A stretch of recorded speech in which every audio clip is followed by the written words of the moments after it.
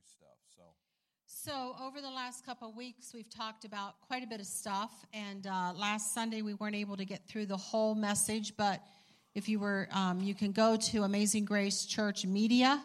And the audio from a week ago, Thursday, is on there. So you can listen to it from there, the whole message. So, we've talked about the perfect fit. And then last week, we talked about situational parenting. But in all of that, the one thing that has to stand out is no matter if you're married or you're single, divorced, widowed, no matter what, the important thing is that you work on you. Yeah. And so tonight, we're going to talk about the invested life. Yes. Investing in yourself. If you don't invest in nobody else is going to invest in you. Right. I mean, you can even come here to church and pastor can preach to you, or whoever's ministering can give you the word. But if you're just going to sit there like a lump on the log and not take notes and not listen and go, yeah, yada, yada, yada, blah, blah, blah, whatever, then, you're not making the investment. I mean, whoever's up here speaking, giving you the word, can be pouring their heart out and working like a horse to get this to you. But, the old saying, you can lead a horse to water, but you can't make him drink. Right. So exactly. You have to make the investment. Yes. And invest in yourself first. And so that's why tonight we're going to talk about what you need. What does that look like? What does the invested life look like? So I like definitions, because if I don't know what it means, then I don't know how to relate to it. So the word invest means to commit, to make use of for future benefits and advantages. So what I'm doing today, like Pastor was talking earlier about the tithes, it's for the future. It's not for right now, but it's for the future and generation after generation. But also in my spiritual walk, what I'm doing today or don't do today is going to affect me tomorrow and the next day and the day after that. Yeah. So when we talk about making an investment, we're talking about to commit, to make use of for future benefits or advantages. In Hebrews chapter 10, 22 through 25, this is out of the New Living Translation, Hebrews 10, verse 22. It says, "Let us go right into the presence of God with sincere hearts, fully trusting Him. For our guilty consciences have been sprinkled with Christ's blood." Can everybody say amen? Thank you, Jesus. "To make us clean, and our bodies have been washed with pure water. Let us hold tightly without wavering to the hope that we affirm. For God can be trusted to keep His promise. And let us think of ways to motivate one another to acts of love and good works. And let us not neglect our meeting together as some people do, but encourage one another, especially now that the day of His return is drawing near." So in that scripture, in those scriptures there's three things that we want to cover tonight that's in those scriptures. So, you make an investment in your life in these three areas. So taking notes tonight, this is what you're going to want to write down. We're going to talk about tonight the word life, the worship life, and the prayer life. Now, obviously, those three areas that you're making an investment in, I mean, you could do weeks of series on the word life. Right. You could do weeks of series on the worship life, in which Chuck just did 2 weeks of a series on that. You could do weeks of series on the prayer life. But so we're just going to hit it tonight and Sunday really quick and just give you a taste of what you can have. I remember when we first got married. I mean, I was attending the church that my parents helped start. He showed up. We met. We got married. And, I mean, even though, I had heard of Kenneth Copeland, I've heard of Kenneth Hagin, I don't know if I'd heard of Jerry Savelle, but, Joyce Meyer, I'd heard of all of these people, but, I wasn't really committed to the message of faith. I believed in faith, but I wasn't really committed to that. And so, of course, we got married and we took off within 7 days to go to the other side of the country, down on the border, the other side of the desert, and to an area that barely spoke English. and spoke a lot of Spanish. So I'm sitting in the services not really understanding what's going on. So I was really depending upon my own devotional life, which is very nominal. It was very, very small. But this man, he was in the Word, and he was memorizing scriptures. And not only that, but he was listening to tapes. Back in those days, we had tapes. And so he was listening to tapes. He was listening to Brother Copeland. He was listening to Kenneth Hagin. He was getting tapes from people, Joyce Meyer. And so, not Joyce Meyer, Marilyn Hickey. So, all these, and I saw that he was growing. He was growing spiritually. And I was like, gee, I want that. Now, just because he was growing spiritually, that didn't cause me to grow spiritually. Yeah, right. And again, we talk about that God doesn't have grandchildren. It doesn't work by osmosis. Just because I'm standing close to him doesn't mean that it rubs off on me. So I had to make a commitment that in my life, I was going to have to get into the Word. Yeah. I was going to have to pray.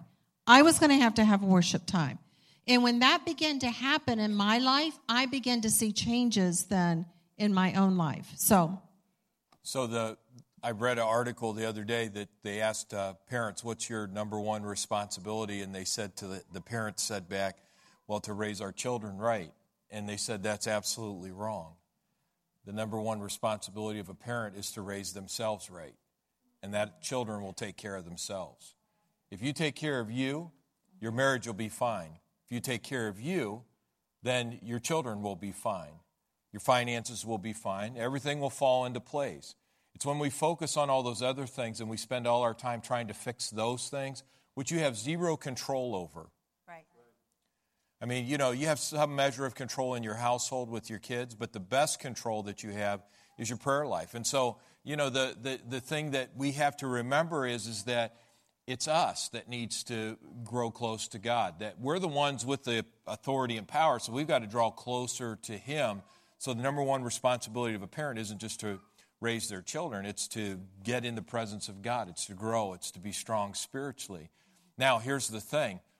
If you seek after all those other things first, none of those things will be added to you. It's sort of a backwards proverb that Jesus said. He said, if you seek first the kingdom, all these things will be added to you. If you seek all those other things first, none of these things will be added to you. So you'll lose everything the passage says, if a man tries to save his soul, guess what happens? He loses his soul. Yeah. Right? And the soul is the mind, will, and emotion. So if you try to save your mind, you're going to lose your mind. Mm-hmm. So what you and we have to do is not just try to save all this stuff that's going on around us, but what we have to do is get lost, grow in the presence of Christ, grow in our relationship with Christ. And so Sharon talked about, spending time in the Word. And I love, you want to read that passage out of Psalm 119? This is out of Psalm 119, verse 9. This is out of the Message Bible. It says, how can a young man or a young person live a clean life, or an older person? By carefully reading the map of your word. Yeah. So the psalmist here was asking God, how do we live a clean life? We live a clean life by carefully reading the map of your word, of God's word. Amen. So this is a great time to be thinking about for 2018 to read through the Bible next year. And the best way to do that, and the great way to do that, in my opinion, starting out, we have two ways that you can do it through the church. One is you can connect with, you can do it through YouVersion, which has a one-year Bible plan. They give you the verses. They show you what you read. You can even have them emailed to you every day and read them. You can listen to them every day. It's really easy to do. Takes, depending on your skill for reading, can take between 15 minutes to a half hour. Or we provide papers out there that have all the reading plan on it. Some people like to just read out of their paperback Bible. I tend to do more electronic reading, but we just absolutely believe in it. And you'll read through the Bible. Brother Osteen, John Osteen, he taught us that, if you'll read 4 out of the Old Testament, 4 out of the New Testament, 1 Psalm and 1 Proverb, you'll read through the whole Bible in a year. You'll read through the New Testament like 2 or 3 times. You'll read through the Proverbs. You'll read through the Psalms every month. You'll read through the Psalms Oh, no, once a year. Once but you'll read through the Proverbs every month. Every month, yeah. There's 31 of them. And so you'll continue to go through the Bible. And that's an easy reading program. But the big thing is to get into the Word, is to let the Word get into you. And I think at times what happens is, because it's just like I talked about giving. Sometimes we look at our Bibles like, well, we'll say stuff like, well, it's hard to understand. Well, one is, yeah, it is hard without the Holy Spirit. And you have the Holy Spirit who will help you understand it. And that's the thing that we start with, is that, man, you got to let the Holy Spirit do what He needs to do. There is so much in the Bible that's miraculous. And I don't mean just the miracles that happen, but the whole book is miraculous. I want to just throw some thoughts at you. This will blow your mind, all right? A professor emeritus of science at Westmore College, his name was Peter Stoner, he decided to do a study on what would be the factors that would be involved in someone fulfilling 8 prophetic things in their life. That there were 8 prophecies, okay, that were over their life, and what would it take? What would be the probability? Okay, is everybody with me right now? The probability of that happening. So as he did this study, he had a bunch of college students that were involved with him and to help him pull this together. So here's what they all came up with. One man fulfilling 8 prophecies is a 1 to 10,017 power exponent, okay? That's a 1 with 17 zeros after it. Now, to just kind of put this into an idea of how that would what that would look like in the natural for you and I, if we took one silver dollar and we marked it and dropped it from a plane, and I got to start over, pardon me. If you filled Texas with silver dollars, the whole state, okay, at a level of 2 feet deep, that would be 10 to the 17th power, all right? If you took one silver dollar, you marked it and dropped it from an airplane, then you stirred all the silver dollars up, you blindfolded a man and turned him loose and had him bend over and pick up the marked silver dollar, that is about the same as one man fulfilling 8 prophecies. So you know what? It's impossible. But with God, all things are possible. Did you know that Jesus fulfilled 353 prophecies? You figure the probability of that happening. Somebody the other day, they were saying, well, we're not sure, if Jesus really, existed, and they've argued that for the years. Well, there's so much historical evidence that He existed, and I can't believe that all these people that gave their lives for the sake of the gospel did it just because of, there's just too much continuity to the story of what has happened. Now listen, in the Bible completely, according to the Encyclopedia of Biblical Prophecy, it lists that there are 1,239 prophecies in the Old Testament, 578 prophecies in the New Testament, for a total of 1,817 prophecies that encompass 8,352 verses.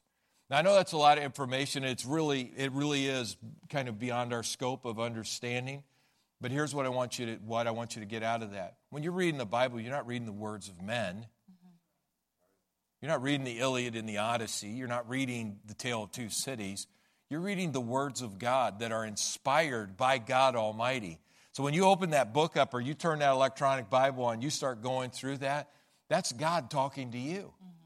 It's even, and you say, well, yeah, but it happened already. It's already, yeah, but it doesn't matter, because Jesus is the same yesterday, today, and forever, according to Hebrews 13:8. So the same Jesus that talked to the disciples is the same Jesus that will talk to you when you read your Bible. Right. So, but what does that have to do with me today? Well, listen, God in Jeremiah 29:11, listen to the scripture, Jeremiah 29:11. For I know the plans I have for you, says the Lord. They are, now this is a prophecy. Okay? This is God speaking to you. For I know the plans I have for you, says the Lord. They are plans for good and not for disaster, to give you a future and a hope. So if you're sitting here tonight and you say, I don't know what my future is, I don't know what my hope is, as you're reading through the Bible, journal. We used to call it, keep a diary, but, anymore we call it journaling. Get you a notebook. Pastor uses a legal pad is what he uses at times. And so I use those journal books. and just start journaling. Date it at the top. Journal it. And I double dog dare you to do that for 1 year. Yeah. And as you're journaling, write down the scriptures. As you're reading through the Bible, go, wow, that's a really interesting, this 29:11, Jeremiah 29:11. Write that down tonight. Yeah. And look at that every day.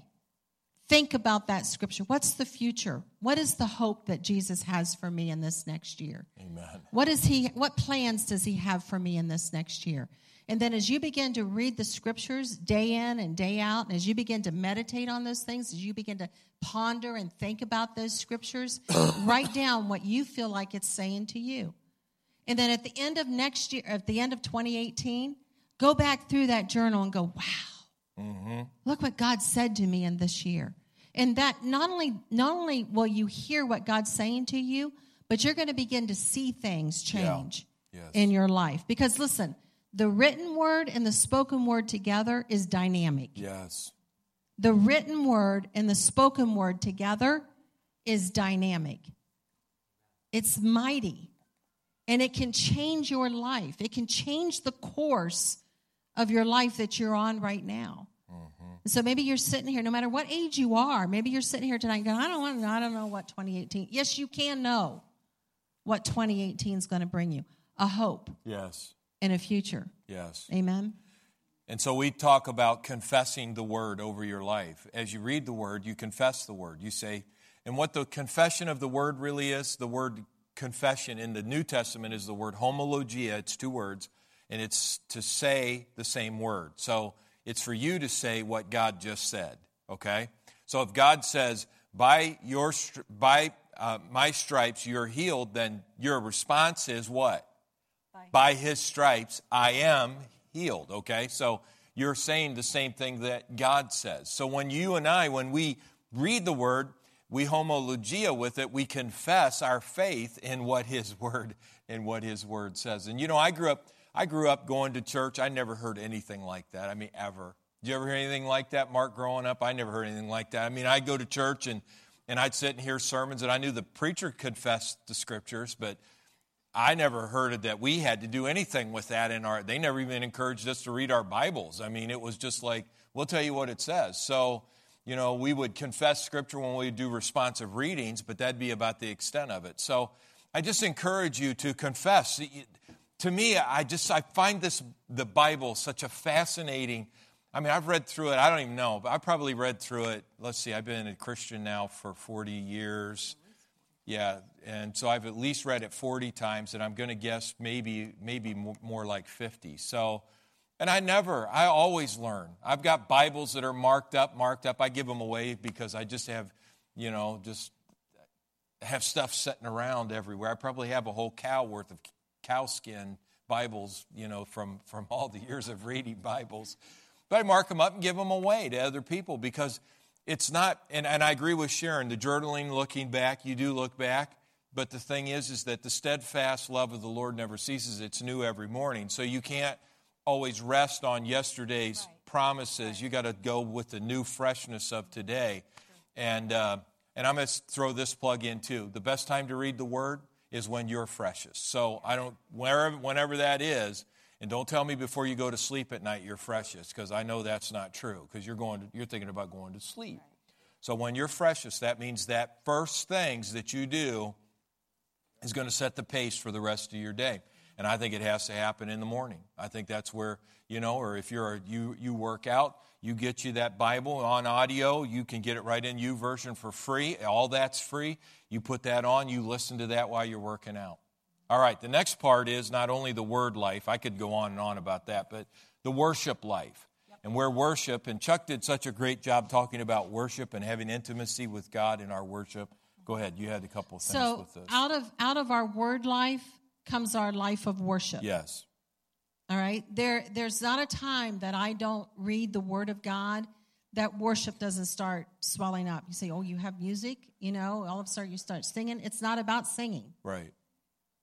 It's about giving thanks. Yes. Whenever I found that scripture, Jeremiah 29:11, I was like, oh, out of reading that came a heart and a gratitude of thanks, of praise, Yes. of worship. Yes. So all of a sudden I began to say, thank you, Father, that you know my future. I don't have to worry about my future. You have plans for me. I don't have to worry about that. You're going to take care of it. And so out of my word life comes my worship. You can't have worship without the word. Right. Right. You can't. You can't have worship without the word. Jesus said, those that worship me will worship me in spirit and in truth. The truth is his word. Yes. So you can't have worship without, we just want to come and we want to worship. Okay, but you got to have some word out of that. Either the songs have to be filled with word. Right. So many songs that we sing anymore, they're ballads. It's a story. It's a storyline, and it pulls at the soul. But whenever you sing a song that's full of the word, Yes. the word of God, it says something to you. Like whenever we sing songs about victory, whenever we sing songs about overcoming, whenever we sing songs about who Jesus is, all of a sudden there's something our spirit man rises up on the inside. Yeah. Because you know why? Because your spirit man is born again, and your spirit man is like Jesus. Yes. And so your spirit man is waking up and saying, yes, I agree with that. Yes, your soul's going, what are we doing? What are we doing? Right. Your mind's going, what? But you let it rest a little while. Yes. And all of a sudden your soul, your mind is going to go, yeah, that's right. And so pretty soon your mind is going where your spirit's going. Yes. So the word, if you look at Acts 13, and if you just mark this down for later, but Acts 13 is really the New Testament model for the church. And it's the Antioch church. And it says that they ministered to the Lord there. And then God began to speak. Yeah. And the word ministered there is a Greek word that means liturgio. And what liturgio, and we get the word liturgy from it, that we've used in the church for years, liturgio means the work of the people. So the word is the inward work. Your worship is your outward expression. Right. Okay? Right. Yeah. So the word is the inward work, the worship is the outward expression. We're real careful in our church about what songs we sing. Chuck does a really good job with this because we just don't want any doubt and unbelief in any of our music. I mean, because it can. We start singing Blue Despair and Agony on Me. I mean, look, we're going to pass me not, O gentle Savior, hear my humble cry, while on others thou art waiting, please don't pass me by. And then we whine out Savior for 3 stanzas. Yeah. You may not know those songs, maybe you do. But the thing is that Jesus is not going to pass us by. Right. So we don't want to create that culture because, see, that's the inward work. Right. And then the outward expression is the work of the people. So your worship, and I think this is one of the things Chuck does a really good job of talking about, is this isn't to sing, to lift the hands. It's all the things that you do for God. It's how you live your life for God. It's how you witness. It's how you serve in the church. That's the work of the people. That's our work together as God's people and as we worship. And God speaks through that. That's the powerful thing. If you follow that Antioch, it's all right there in chapter 13 in the beginning, but if you look at that, God did not speak until the people did the work. Mm-hmm. In fact, that Ephesians chapter 4, which is a great passage, talks about apostles, prophets, evangelists, pastors, and teachers, that our whole job is to equip you to do the work. So, amen. It's not to equip you so you can let us do the work. Right. It's to equip you to do the work. Because you can win people to Christ, because you can pray for the sick, because you can cast out devils, because you can speak in new tongues, because you can preach. Look, everybody here can preach. Not everybody's called to preach, but everybody can preach, all right? And if you're, it's like what T.O. Osborne said, if you struggle with the word preach, just drop the P and go for reach. And so I agree with that. Look, everybody can reach, can't they? So worship is extremely important to our lives. True worship is yielding to truth. Because you can't have worship without truth. There has to be that level of transparency, that level of intimacy that you have with God. One of my favorite Beatitudes is, blessed are the pure in heart, for they'll see God. if you read it in the Amplified, it says, "Blessed are the transparent, for they're going to see God in their lives." See, it's through our transparency, it's through our intimacy with God that you and I, it's through that truth, yielding to that truth. I don't always, it's like someone said that the truth will make you free, but it might make you miserable before it makes you free. And has anybody found that to be true? I don't always like to hear what the truth is, because the truth sometimes is like, well, I'm doing that. I remember we were in a church service, and they were praying for the sick in the front. And I mean, miracles, they were praying for people to have miracles, and it wasn't here. It was at a Full Gospel Businessmen's meeting. And I was in the back, we weren't involved in what was happening. We're just laughing and talking, and the guy stopped. And he said, "Hey," he said, "all you guys that are talking in the back, I want you to know that you're disrespecting the anointing of God in this place." And I'm like standing there, and I'm guilty. And I'm like standing there thinking, oh my gosh, how dare he call us out? And, and I paid for this I paid my meal and gave my offering, and I have all the stuff we think about. And he said, "You need to stop it right now, because you're hindering what God wants to do in this place." And then I realized he's right. And I looked over at the guy next to me that we were laughing and goofing off with, and I said, "You know what? He's right. We just need to respect what's happening here." So, and Lord, give us a church that everybody's like that has that attitude, that we would just, take those kinds of things when they happen and say, "You know what? You're right. We didn't do that right. We got to get this straightened out." So, truth worship is yielding to truth. I love this quote. Sharon's got a couple here. She'll show you.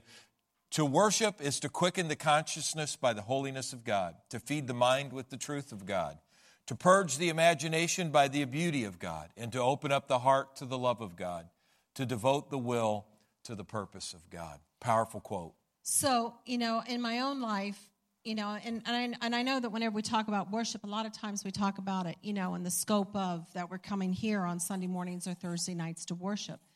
But for me personally, I have worship when I get in the car. I have worship whenever I do my devotions. I have worship throughout the day. I'm constantly mindful that Christ in me, the hope of glory.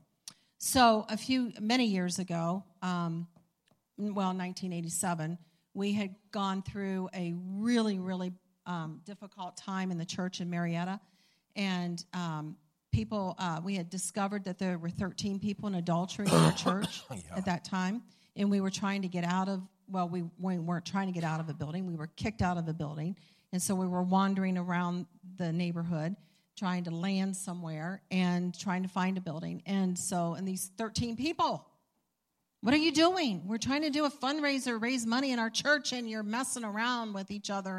And one of them happened to be one of our elders, and he was also our prison minister, and he was my best friend's husband. And through it, I became very bitter and very angry. And it began to affect me. It began to affect me physically. I began to have physical problems. Every time the subject came up, my stomach would go into knots physically, and I just was really dealing with some real issues. And so one morning I was at home by myself, and I was kneeling beside my bed. I could take you to the house of where it was. I could take you to the spot on the floor where I was. And it's just as real to me today as it was the day that it happened. And I was on my knees, and I was just worshiping to, I can't even remember what tape it was, but it had to been something. Who was it? We used to get our tapes, Maranatha or something like that. Integrity. And worshiping to one of their tapes, and all of a sudden, as I got my eyes closed, all of a sudden these people that had wronged us, they were in the room with me in my mind. And I opened up my eyes and I said, "Oh, Jesus, they can't be here with me. I'm worshiping you. They can't be here." And so I closed my eyes again and began to worship, and they were there again. 3 times that happened. And all of a sudden I was getting it, okay? It takes me a little while, but I do catch on.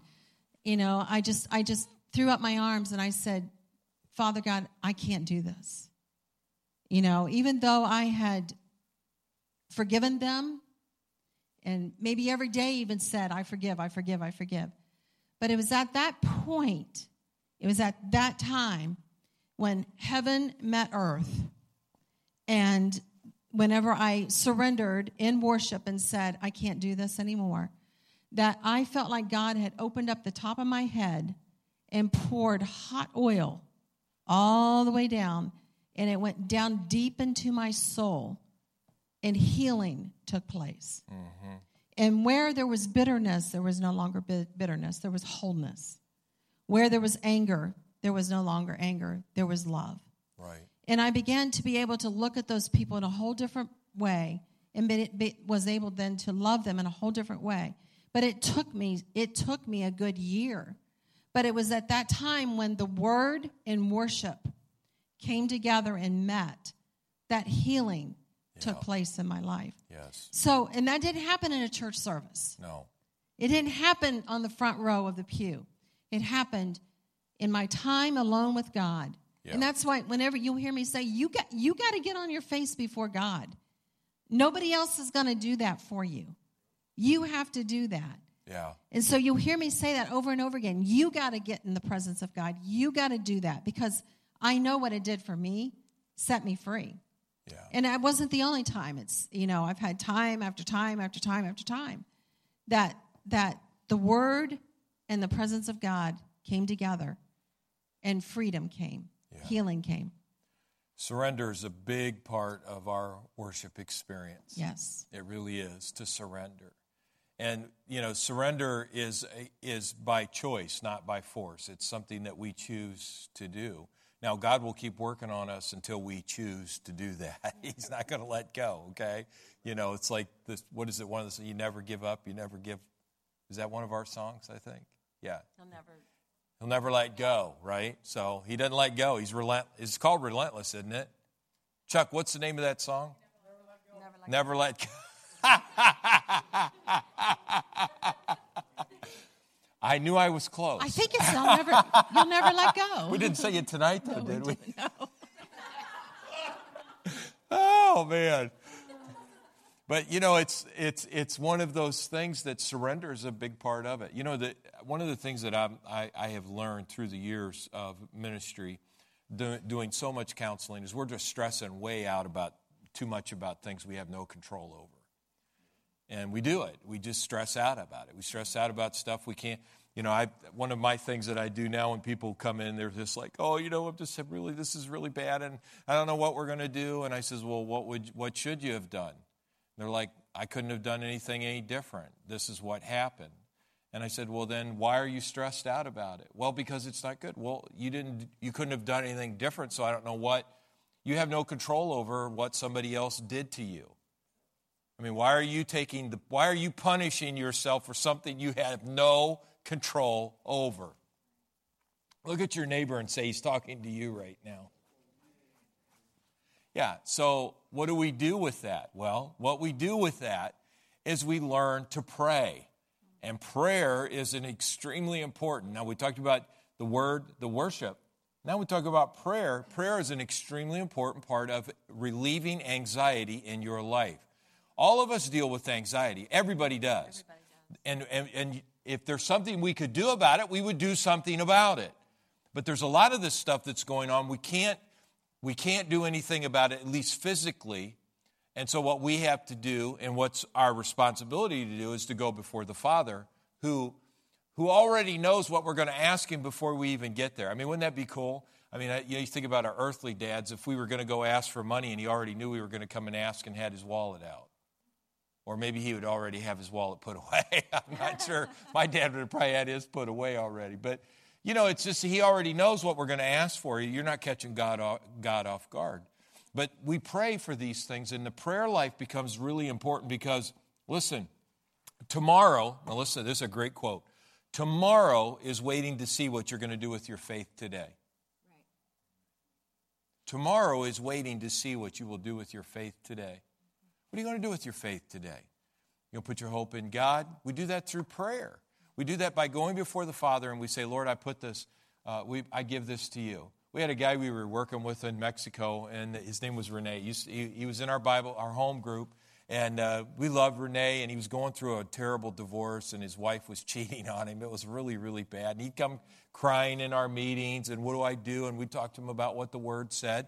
And, you know, he can't control his wife doing what she was doing. He just control what he's doing and how he's responding to that. And so we said, Renee, you got to leave this at the altar. This is not something you can control. And so one week he came in and he said, did you see me at the altar on Sunday? And I said, yeah, I saw you up there. He says, I gave it back to the Lord. He said, it's one of those things. He says, I just have to keep, every time I find myself becoming overcome, he says, I just got to take it back to the Lord and give it to him. Brother Hagin came home one time. He needed a certain amount of money. He was believing for $150 a week, I believe it was at the time.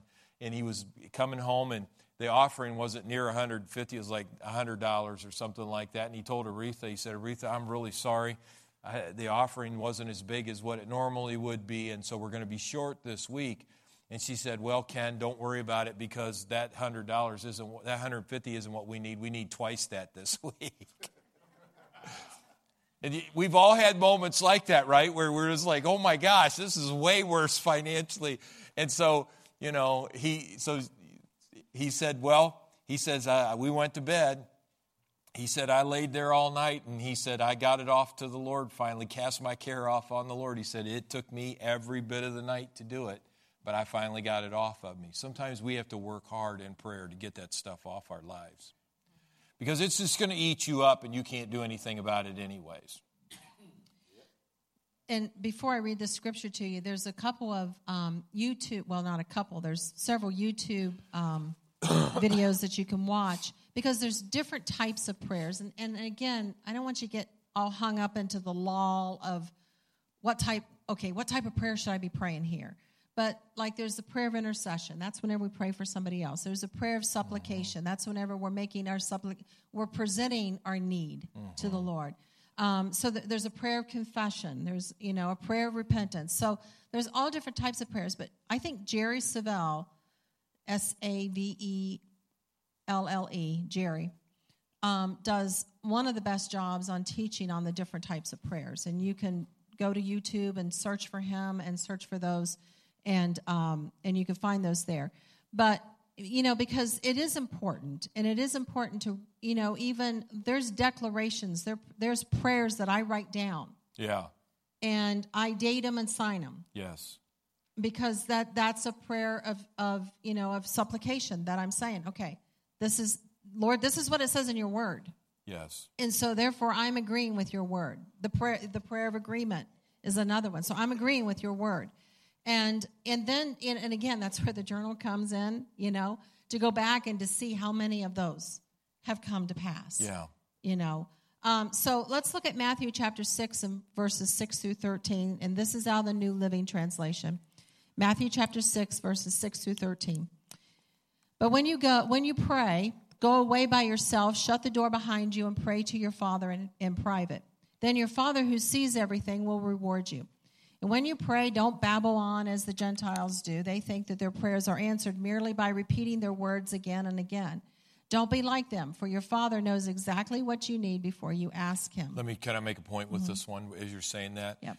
They thought they were getting God to do it because they were repeating it. Jesus did not say here, you should not repeat your prayers. But if you think that by repeating them you get God to do stuff, that is not what happens. Sometimes we have to, because we're working the process out in prayer, we have to repeat that same prayer. It's like coming to the altar for prayer.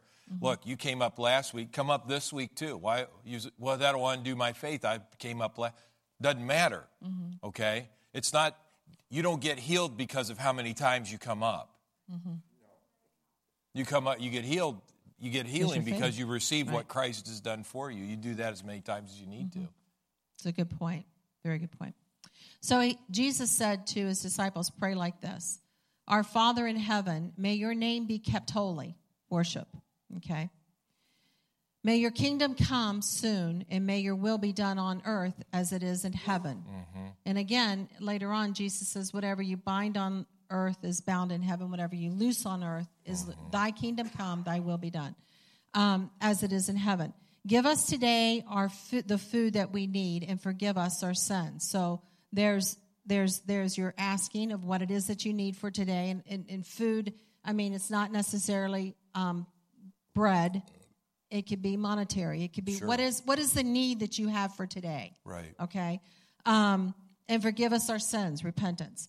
As we have forgiven those who sin against us.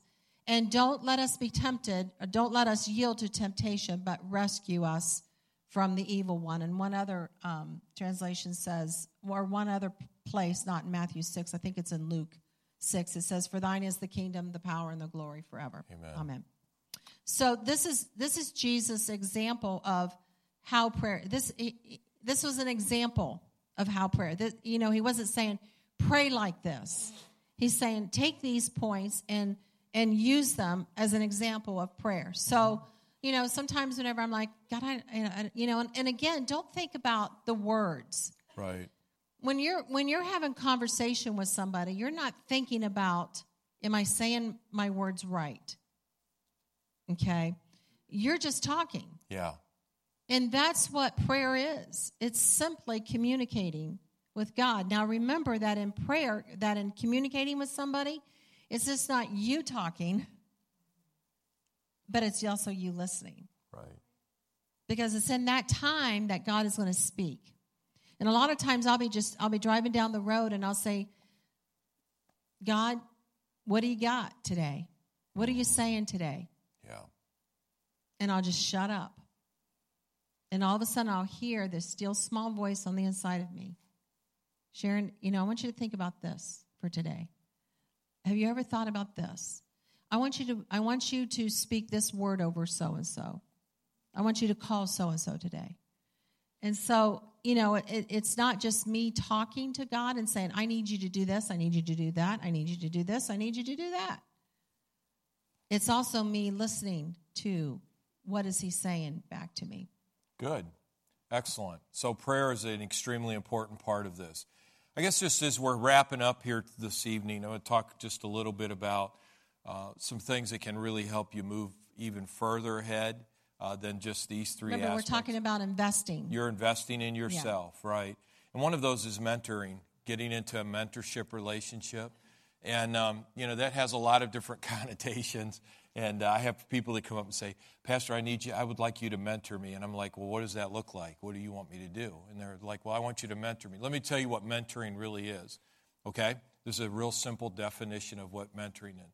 Mentoring is that you attach yourself to someone that knows something that you don't know that you need to know. You attach yourself to someone that knows something you don't know that you need to know. Mark has been a mentor to me in finances. And so, he wasn't for a long time. I didn't go to him for help. I didn't ask him for wisdom. I didn't ask him how to. But at one point in my life, I had to make a decision that, look, I need somebody that knows something, knows how to do something I don't know how to do. And, you can excuse yourself all along the way and go, well, I just don't know how to do that. Or you could say, well, here's what I need to do. I need to attach myself to someone that knows something I don't know so they can help me learn how to know it. And so I went to him. Now, whenever I make decisions, guess whose voice is in my head? That's what mentorship looks like. Joe Farrell is a mentor to me in athletics and working out. I can't, I couldn't go down this week, but I told him, I said, Joe, just so you know, when I'm working out, you're the voice in my head. That's what mentorship looks like, okay? So here's the thing about being mentored. When you find someone, if there's something you need in your life, you attach yourself to people that are already successful in what they're doing. And then you're going to draw from what they know. And that's only going to happen by you asking a lot of questions. Are you with me right now? So just sitting around and going, well, mentor me, well, you can't. You can't even get mentored by a book. You can read a book. You could sit down. You could pay money to be in a mentorship relationship. You're not going to be mentored. There are people that go to church here that I've actually mentored because now I'm the voice in their head. When they are facing difficulty, they think, well, what would Pastor Jolliffe do in this situation? How would he respond to this? What would he say about it? It's different. Do you understand? It's different. So you find people that are in that level of expertise. A lot of the stuff I learned about in leadership, I learned from John Maxwell. But, I've met John Maxwell, but he is a voice in my head whenever I think about leadership stuff, because I have intensely studied his information, because he knows something that I don't know. My pastor, Mark Barkley, he told you guys, I drove him nuts. He threw me out of, literally had men drag me out of the room. I remember one night we were in, I think it was Paraguay, and he said, Richard, if you don't shut up and go to sleep, he says, I'm going to have to push your cot out of the room. You're going to have to sleep outside. I said, well, just one more question. Do you understand what I mean? Mentorship isn't that you just showed up. Okay, that's not. I got some guys that that say, oh, I want you to mentor me. And I'm like, okay, well, let's get together. And then they're like, well, I can't make it that day. I can't make it the next day. I can't. Well, baloney. You don't want mentored. I don't know what you want. Okay. Well, and the saying goes is that, unless you're hurting bad enough, unless you're hurting enough, you're not looking for help. Yep. So you might think that you're hurting, or you might think that you're struggling. If you're really struggling, if you're really hurting, then you're going to go for the help. Absolutely. Okay? Absolutely. You're going to go for the help. And again, that doesn't mean that you have to be in pain all the time. And you understand what I'm saying.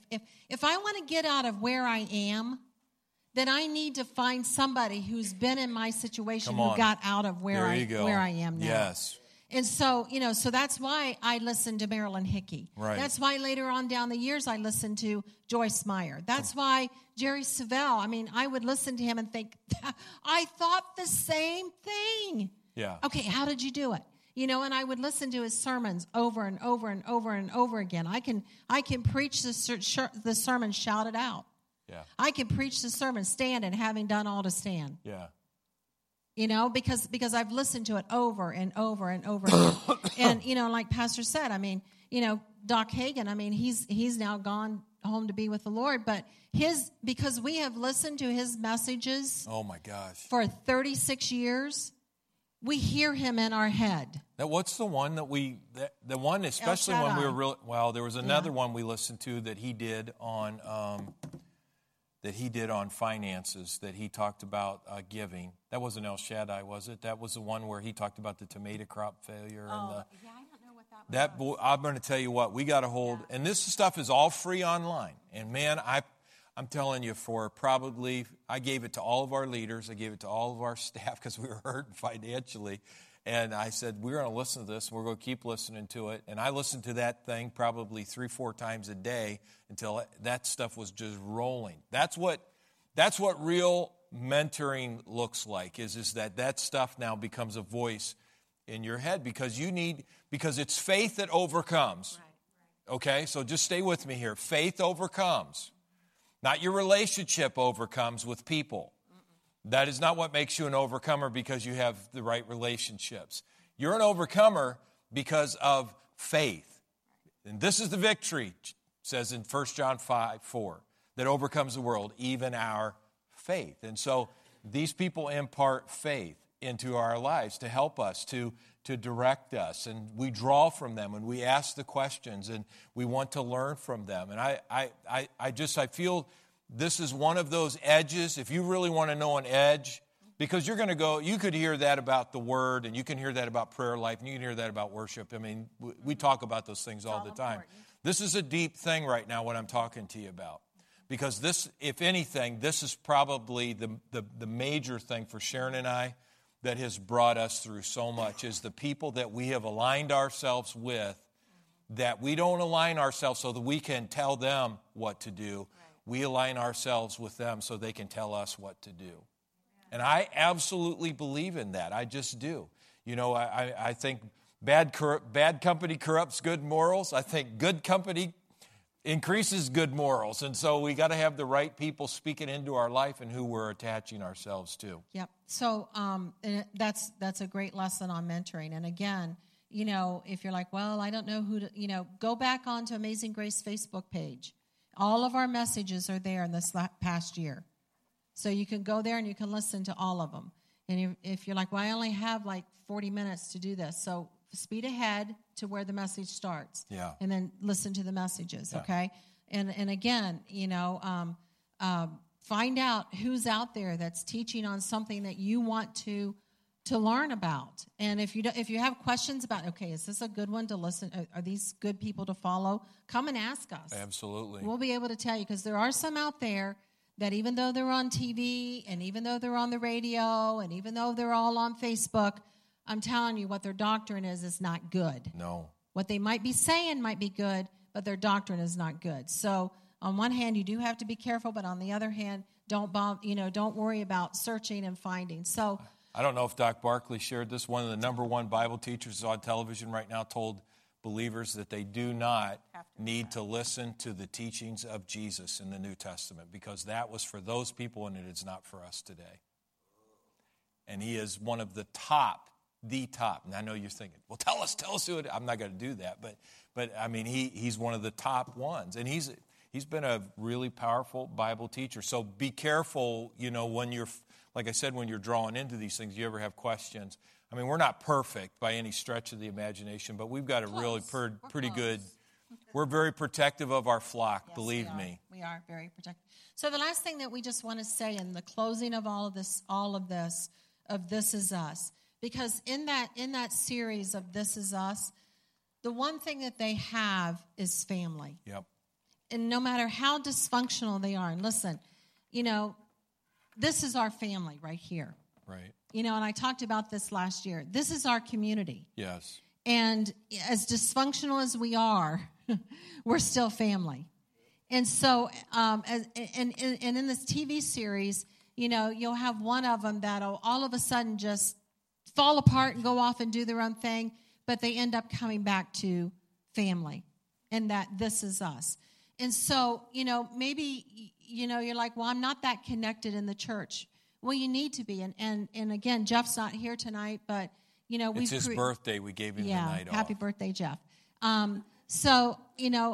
Just find a small group. Or you're like, well, maybe there's not a small group. It might be the small group. Have a small group in your home or at a coffee shop or someplace, and and get together with other believers, because it's like Pastor said, what you hang out with is what you're going to become. Right. So if you're going to be hanging out with people that are smoking and drinking and cussing and sleeping around with other people's spouses or not even people's spouses, or just sleeping around, guess what's going to happen? That's what you're going to become. But if you hang out with people that are, hey, we might not be perfect, we're dysfunctional, but you know what? We're striving. Right. We're thriving towards, we're moving ahead.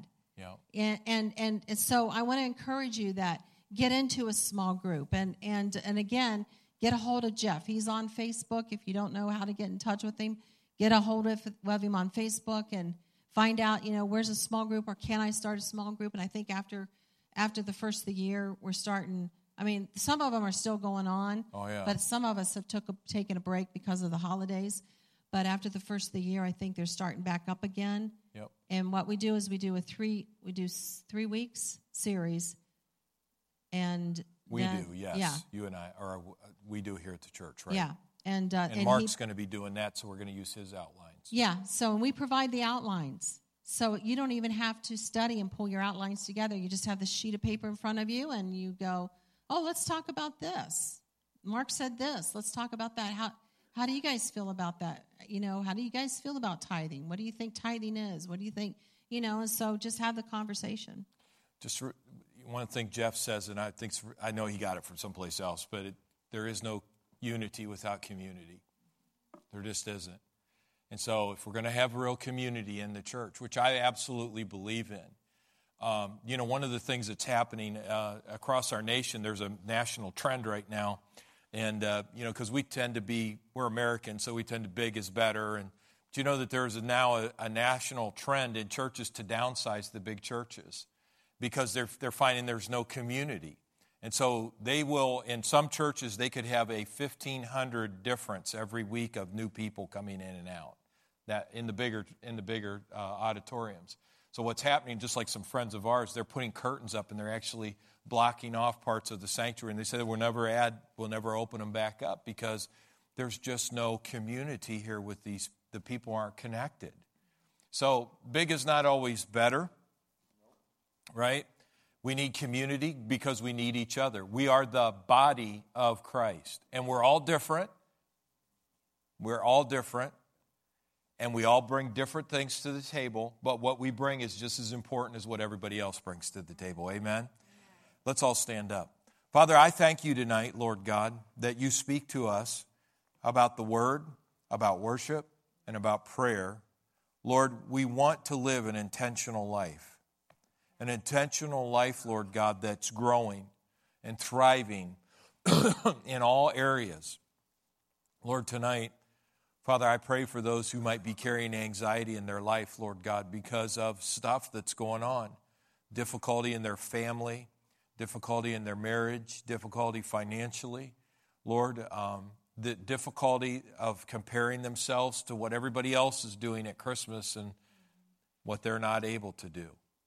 Lord God, I just pray right now that you, by your Holy Spirit, Lord God, would just begin to minister to each person here, whatever level they're at, whatever's going on in their own heart, Lord God, that you would just begin to speak to them, Lord God.